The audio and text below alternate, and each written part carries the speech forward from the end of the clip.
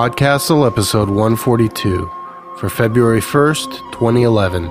Abandonware by On Owomoyela. Rated PG.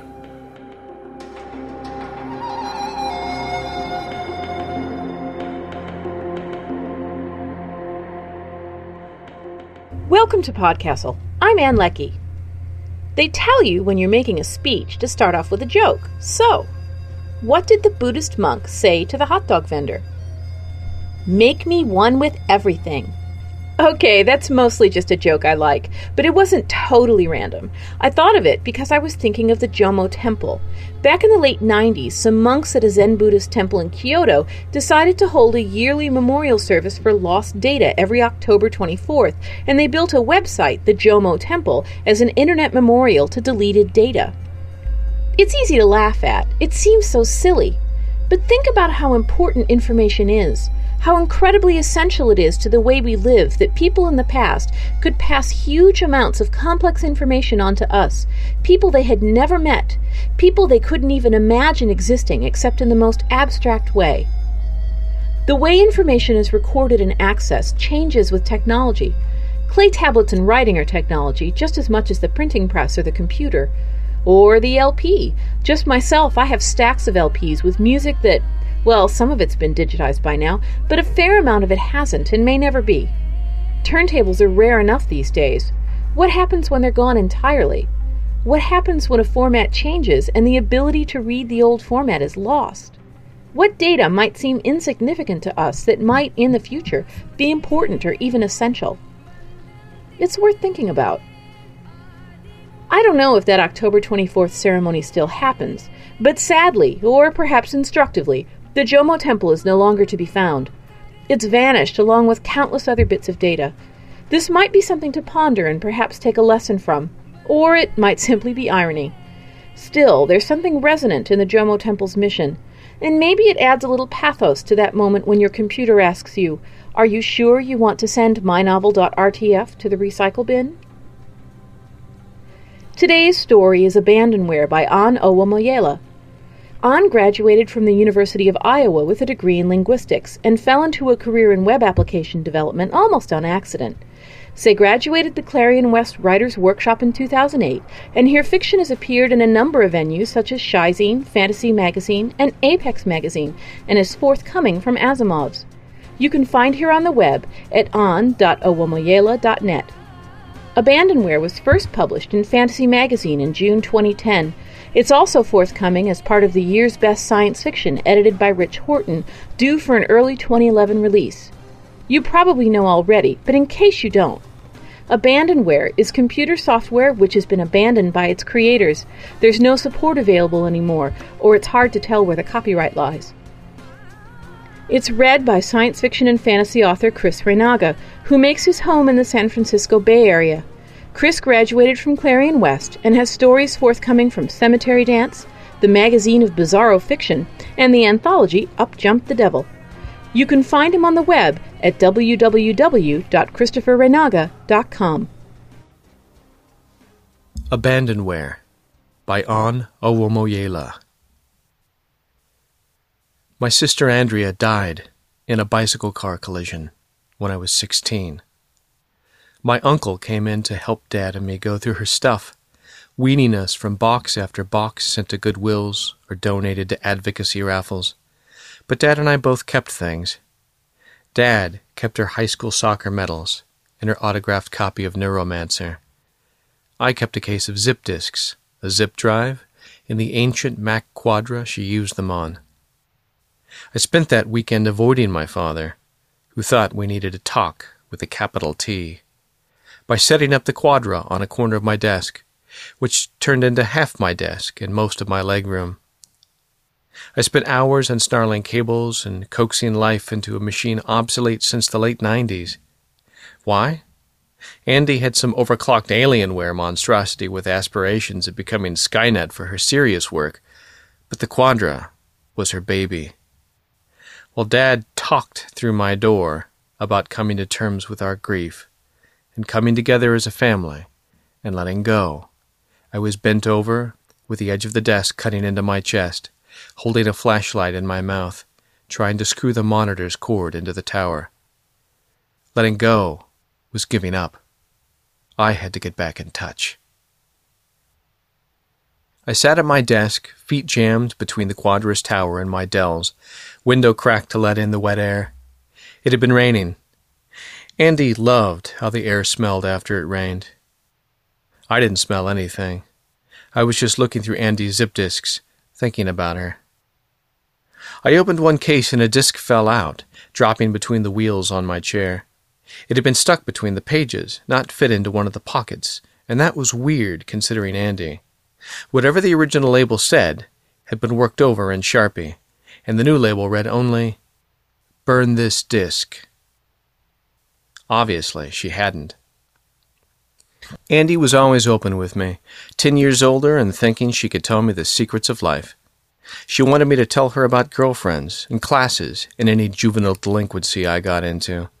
And she told me about alcohol and sex and everything Dad didn't want to talk about, like the time she got busted sneaking into a topless bar. I couldn't think what she'd want to burn.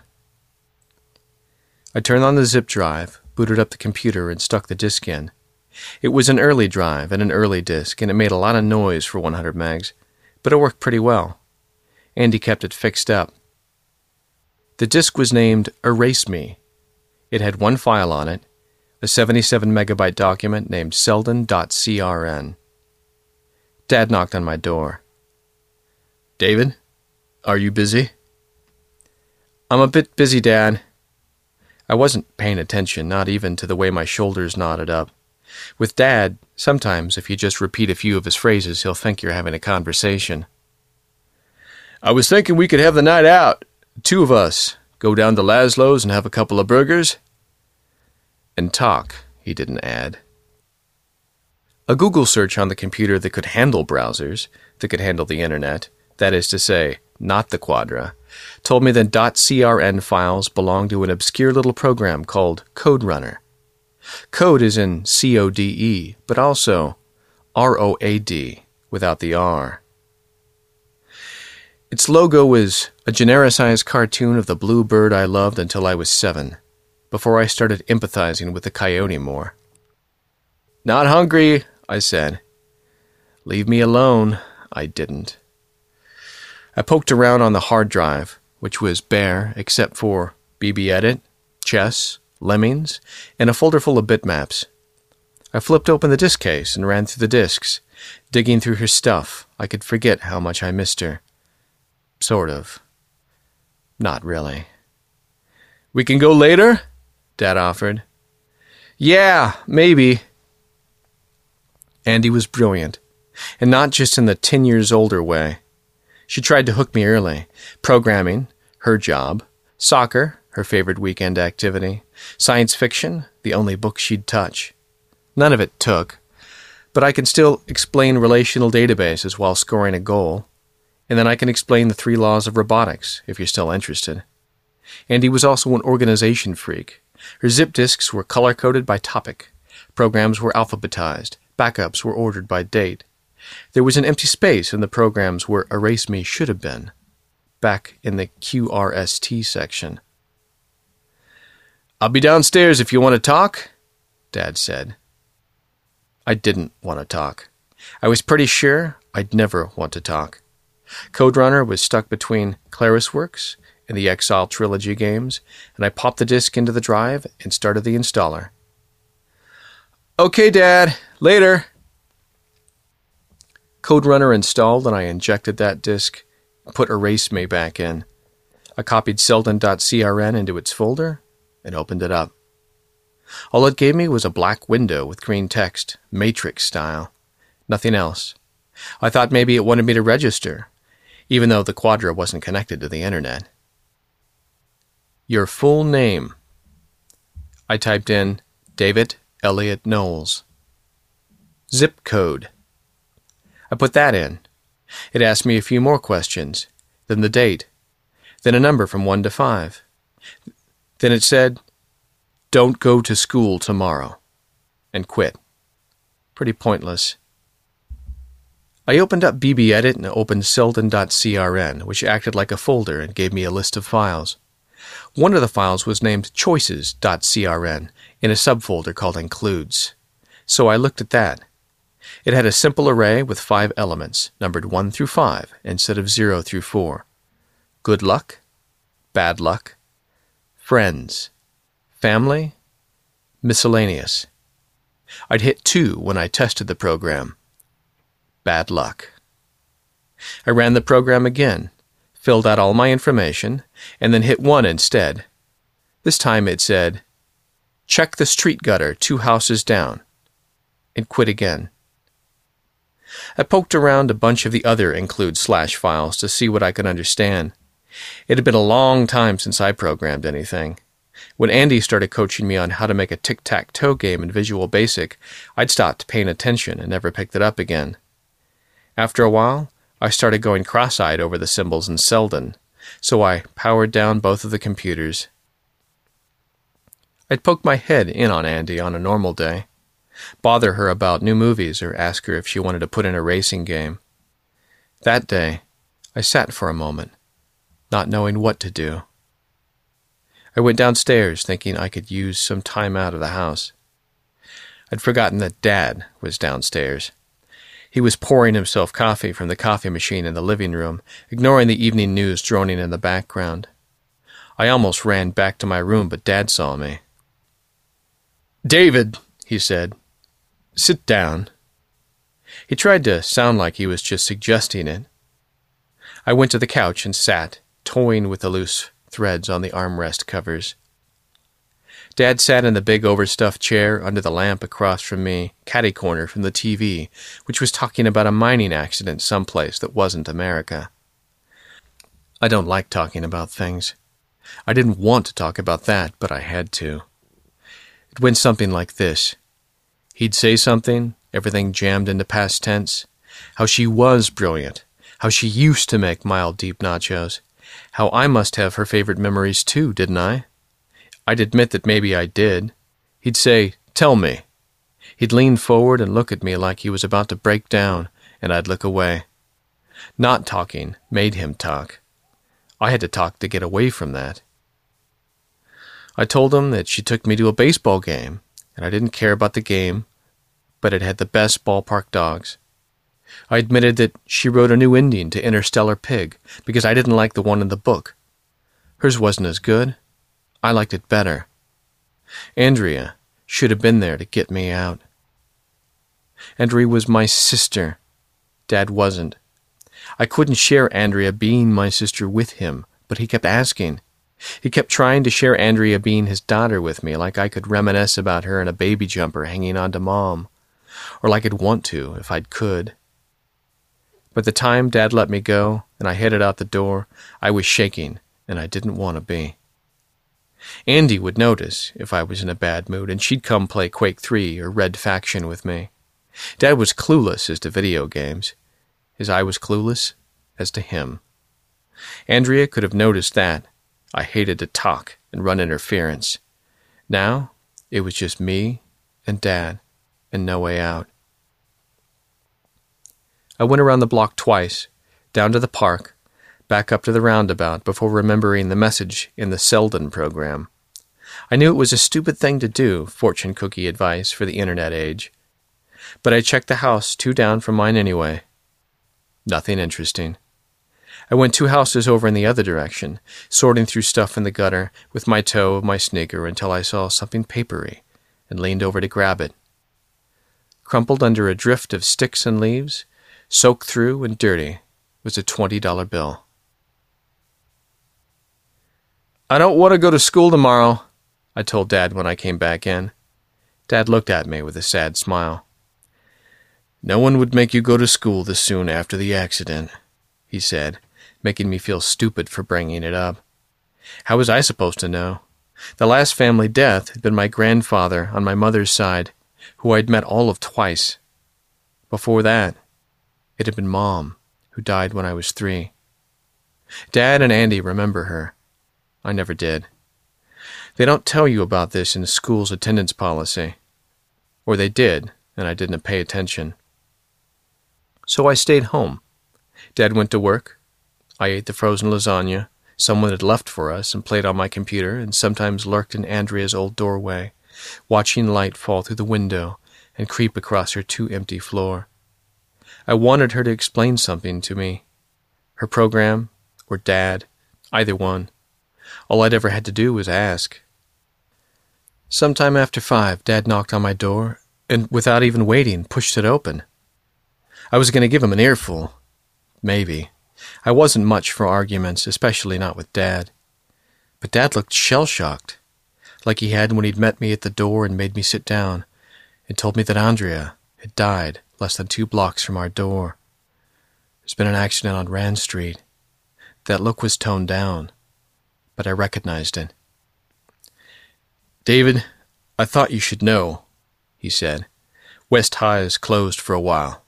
There was a bomb." Andrea could have explained the look that went across my face. Parser error. "A bomb?" "A cherry bomb or something," Dad said. "It went off in the boys' locker room. There was one kid taken to the emergency room. I just thought you should know that it's closed." "There was a bomb?" I said. That's as far as my brain would go. "In the locker room?" "I think they have someone in custody," Dad responded. I looked back at the Dell, then at the Quadra. "I'm gonna... Thanks," I said. I wasn't sure what else to say. "Could you?" "Yeah," Dad said. "I just wanted you to know." At least, he got it that it was time to leave. He walked out toward the stairs without pushing the door all the way closed. Don't go to school. I went to Google News and typed in my school and city, and it was already up on half a dozen websites. Homemade bomb, boys' locker room, 2:05, right at the start of 5th period, which was physical recreation for me. I didn't need to read past that. I went straight back to Andy's Quadra. The include / files made no sense to me, but this time I went into the folder called /. It had one file, _mancy.crn, which took up 76 of the 77 megabytes of the Selden program. Failing to recognize that 76 megabytes is probably enough space for every American novel in plain text, I opened it. Then I had to wait 13 minutes for it to open, pacing because the Quadra wouldn't hurry.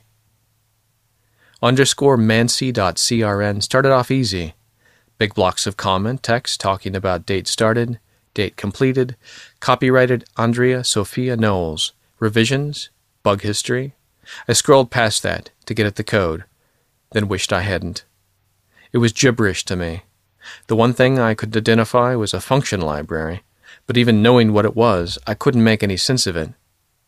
It called double and triple variables, set up regular expressions which took up hundreds of lines, had functions so deeply recursive, and such a complex net of file requires and cross-references that the entire thing was one big knot. It could have been a map of the universe. I couldn't tell. 9 minutes in, and I felt like I was choking on the code. The logic was too dense, and my mind was turning into a Klein bottle following it. Andrea had a false Klein bottle one of her boyfriends gave her. Blue, blown glass, and I couldn't figure it out any more than I could figure out this. I went online, on my Dell, and searched for .crn guides, but the only things I found were a bunch of ancient Usenet groups. No help there. Maybe it was coincidence, some really weird, freaky coincidence, that it just so happened to spew that message the one day my boring, quiet school got interesting. And maybe it wasn't. Andy complained sometimes that you couldn't make random numbers with a computer program. Something about computers being logical, and logic not being random.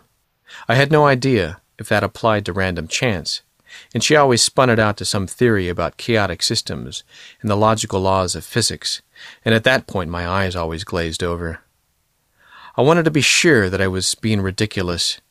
There was no way a program on a zip disk could predict the future. I just didn't know how to look into that. I really should have known by then not to go downstairs. The problem was, upstairs was just bedrooms and a bathroom, and my window wasn't made for climbing out of. I wanted out of the house. I don't think Dad, staring at the TV without really watching it, wanted to let me. He stood up when I came down, turning the TV off and setting the remote on its end table. "Are you hungry?" he asked. "I was just about to boil up some spaghetti." I told him I wasn't. "Why don't you come help me in the kitchen?" he said. "Maybe you'll work up an appetite." There was no way to get away. Dad made the sort of pasta sauce where you only simmered the tomatoes for a few minutes to keep them fresh. I was cutting tomatoes into squishy cubes, thinking about red being the color of blood, and white being the color of both the cutting board and the background of the code program, and the program itself being thousands or millions of letters, numbers, symbols, totally without a matching metaphor in Dad's spaghetti dinner. And on a whim I asked, "Do you still miss Mom?" Dad, who was crushing garlic, looked like I'd come up behind him and startled him. "I haven't thought about her in a long time," he lied. I could tell he was lying because he's been a lousy liar my whole life. He used to tell us that cough medicine tasted yummy, like we wouldn't be able to tell as soon as we tasted it, like we wouldn't be wise to that line every time thereafter. I wanted to turn around and walk straight back to my room, shut the door on Dad and our shrinking family, and how hard it was just to talk to him.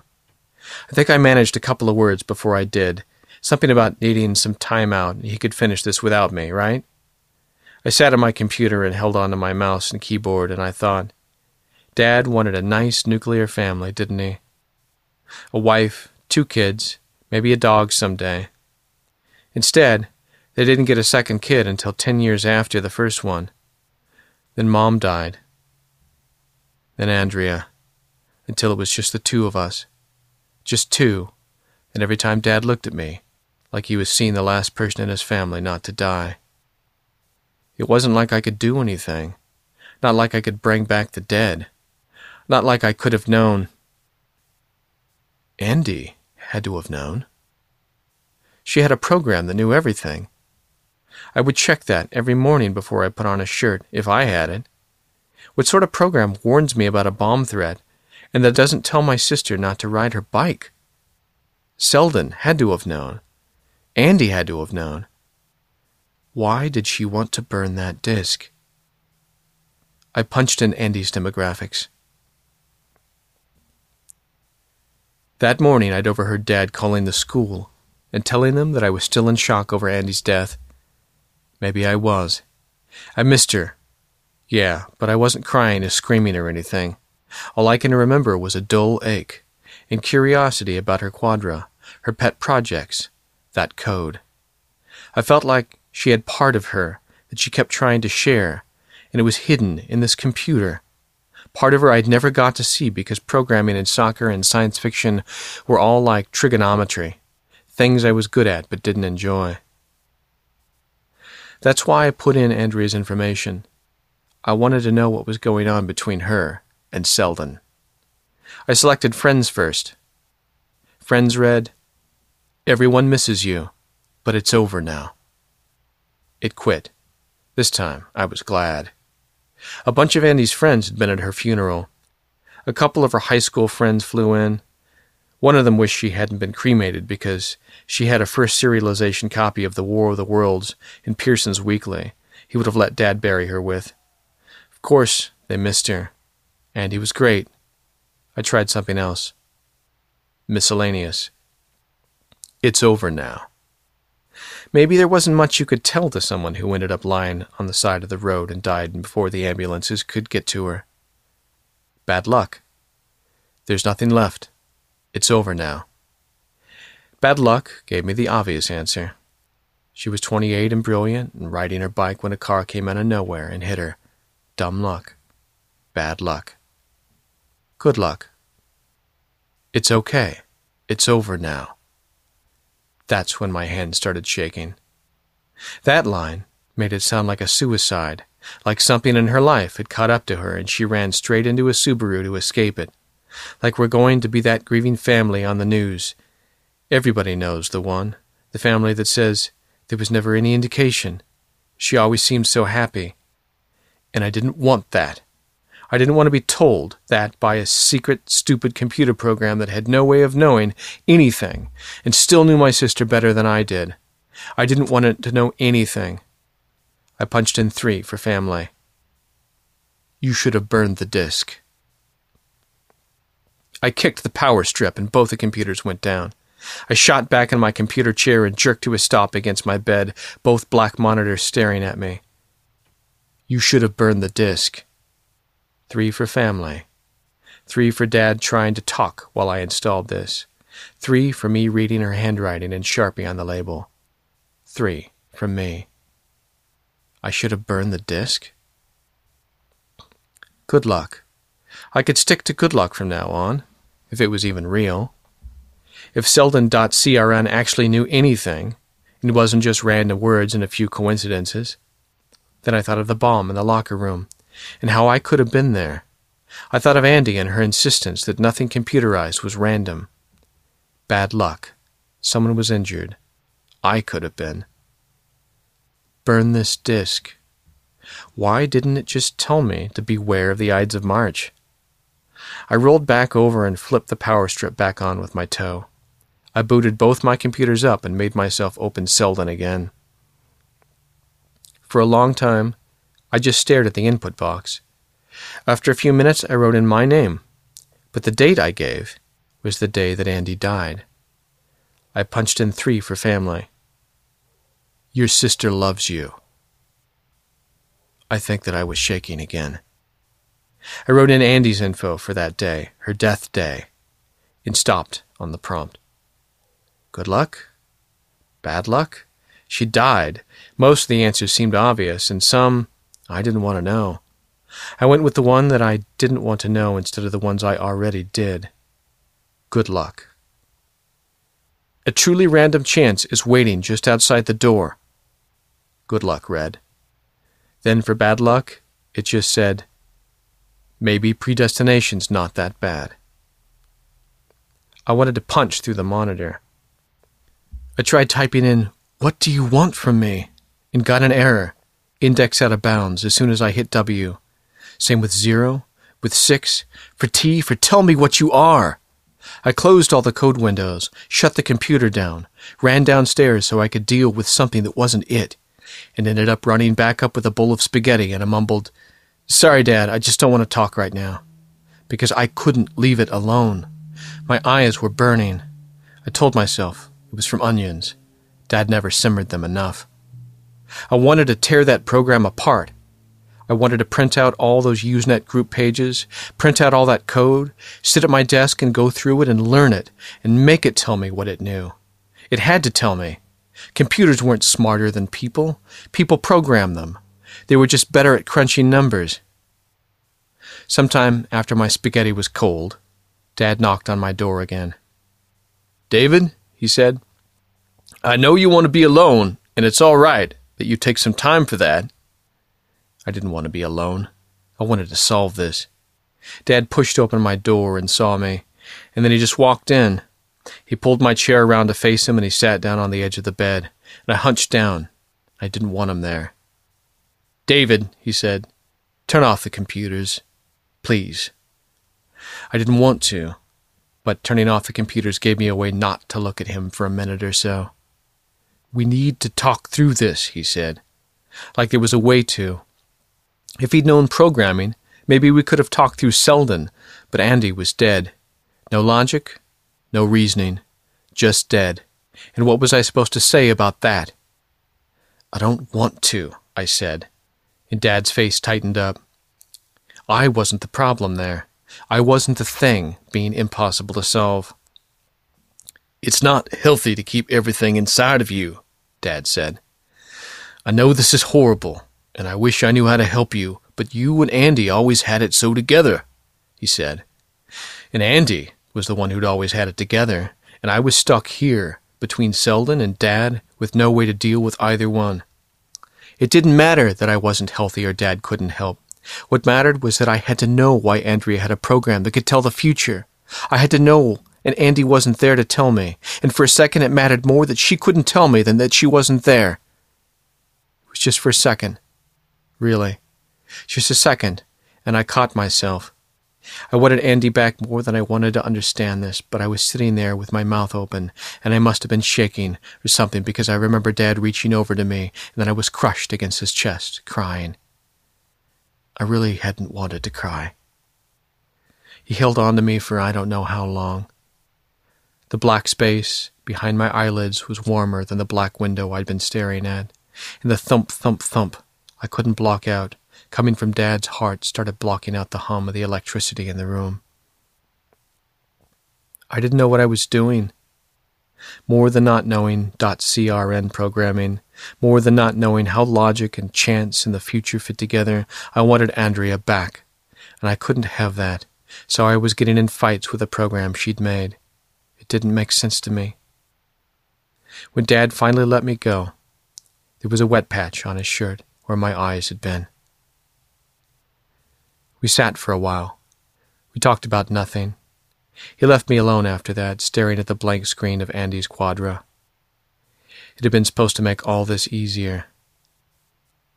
I booted it up, feeling horrible for doing it. I opened up Selden thinking I didn't want to. I wrote in my information in the correct date. 1 for good luck. Trust that bad feeling. 5 for miscellaneous. This time it thought for a while. I could hear the Quadra's hard drive struggling like I'd tried to install Doom on it, and it couldn't handle that at all. After a while, it gave me my answer. Goodbye, David. That night, I snuck out while Dad was sleeping and went out back to our fire pit. I was wearing my black Metallica hoodie and the cargo pants with white sneakers. I guess I blended in with the darkness anyways. There were stars out, and a bit more than a half moon, so it wasn't hard to see. I took all the wet leaves and stuff out of the pit and cleared off the gravel around it. Then I put down the grate and some charcoal and a shoebox. The shoebox was full of shredded newspaper and matchbooks and some oil, whatever I thought would burn. And it had the zip disk. I wasn't out there in my suit or my dress shoes, but I wasn't sure people wore suits to cremations anyways. I poured some lighter fluid over everything and lit the charcoal. Then I crouched there and watched it all burn. It stank, and it smoldered, and it flared up when the matches caught and the oily smoke went up through the trees. It took a long time to burn down, and the zip disk wasn't gone like I'd hoped, but it was blackened and melted, which was enough. I dumped a bucket of water into the pit and stirred up the ashes. I snuck back to my room. On the way there, I stopped outside Dad's door. I heard him turn over on his bed. I heard him adjust the sheets. I didn't listen long. My Dell was asleep. The Quadra hummed at me, and I sat down, trashed the Selden program, and turned it off. Lots cleaner than the fire. Of course, it didn't feel the same. I changed in my pajamas and laid down, pulling the sheets up over my head. Andy had always been smarter than me. I never could get into her interests, but I trusted her. I'd forget about Selden, if I could. Maybe tomorrow I'd play some Lemmings or Exile on the Quadra. Maybe I'd find somewhere to spend that 20 I got from the gutter. I'd try anyway. And maybe tomorrow I'd talk to Dad about something that wasn't Andy or her death. Maybe letting go was something I did need to learn. I fell asleep thinking of the fire, the stench of the smoke as it rose through the branches. It had been dark and solid, and it went straight up and disappeared against the sky, until only the absence of stars told me that it was there. I fell asleep thinking of absence, Selden and Andy, and a way of knowing the future, and then I was out, and I don't remember my dreams.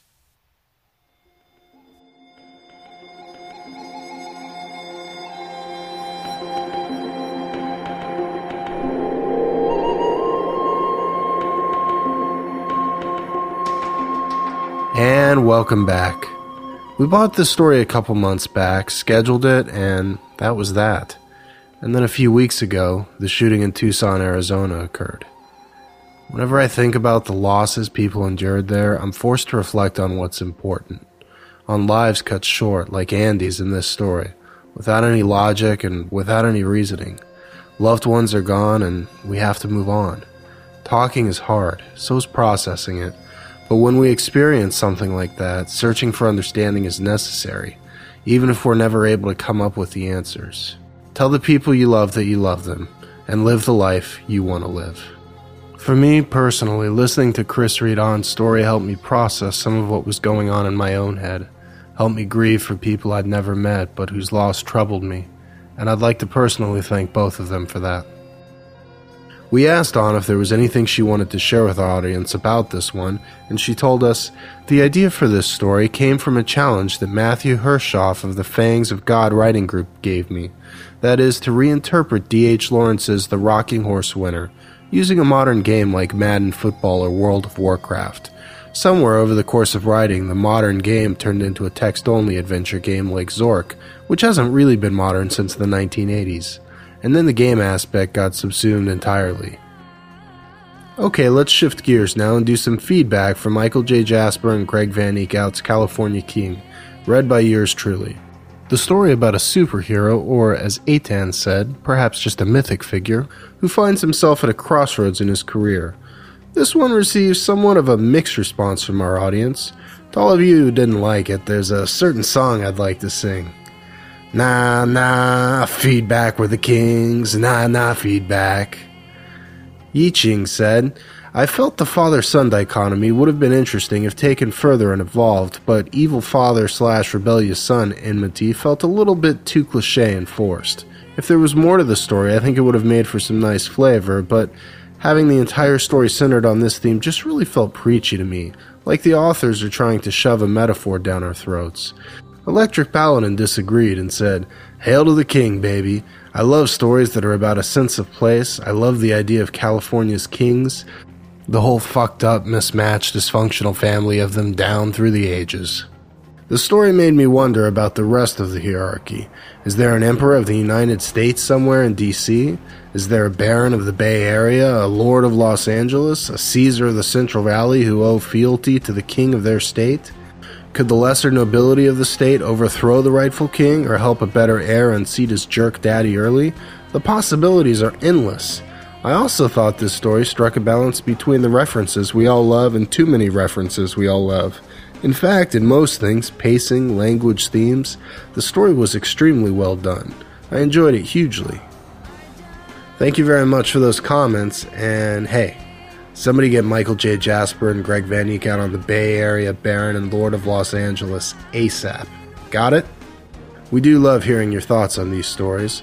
If you have time, head over to forum.escapeartist.net and get in on the discussion. And while we're talking about the forums, why don't we say hello to Talia and Aussie Cat, our new forum moderators who are stepping in to take over for Bill Peters, who's gone on to bigger and better things at Escape Pod.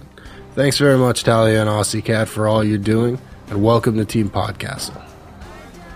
If you like the stories you're hearing, please consider visiting PodCastle.org and making a donation. Every single cent goes to paying our authors and keeping our PodCastle from experiencing a systems crash, so if you can help out, thanks. It means a lot to us. If you can't, why not boot up your computers, blog, tweet, or just tell a friend about us? Thanks. That's our show for this week. Thanks for letting all of us here at PodCastle share another story with you. We'll be back next time with a Bloody Valentine from MLN Hanover, also known as Daniel Abraham. Until then, live, and we'll see you next week. PodCastle is a production of Escape Artists Incorporated and is distributed on a Creative Commons Attribution Non-Commercial No Derivatives license. Share it, but don't change it or sell it. Our theme music is by Shiva in Exile. You can find them at magnatune.com. You can discuss this episode of PodCastle or nearly anything else on our forums. Just visit forum.escapeartist.info. And if you like science fiction or horror, be sure to visit our sister podcasts, Escape Pod and Pseudopod. And if you enjoyed this episode, tell a friend, or post to your blog about it, or consider donating via the PayPal link on our site. John Adams said, "Grief drives men into habits of serious reflection, sharpens the understanding, and softens the heart."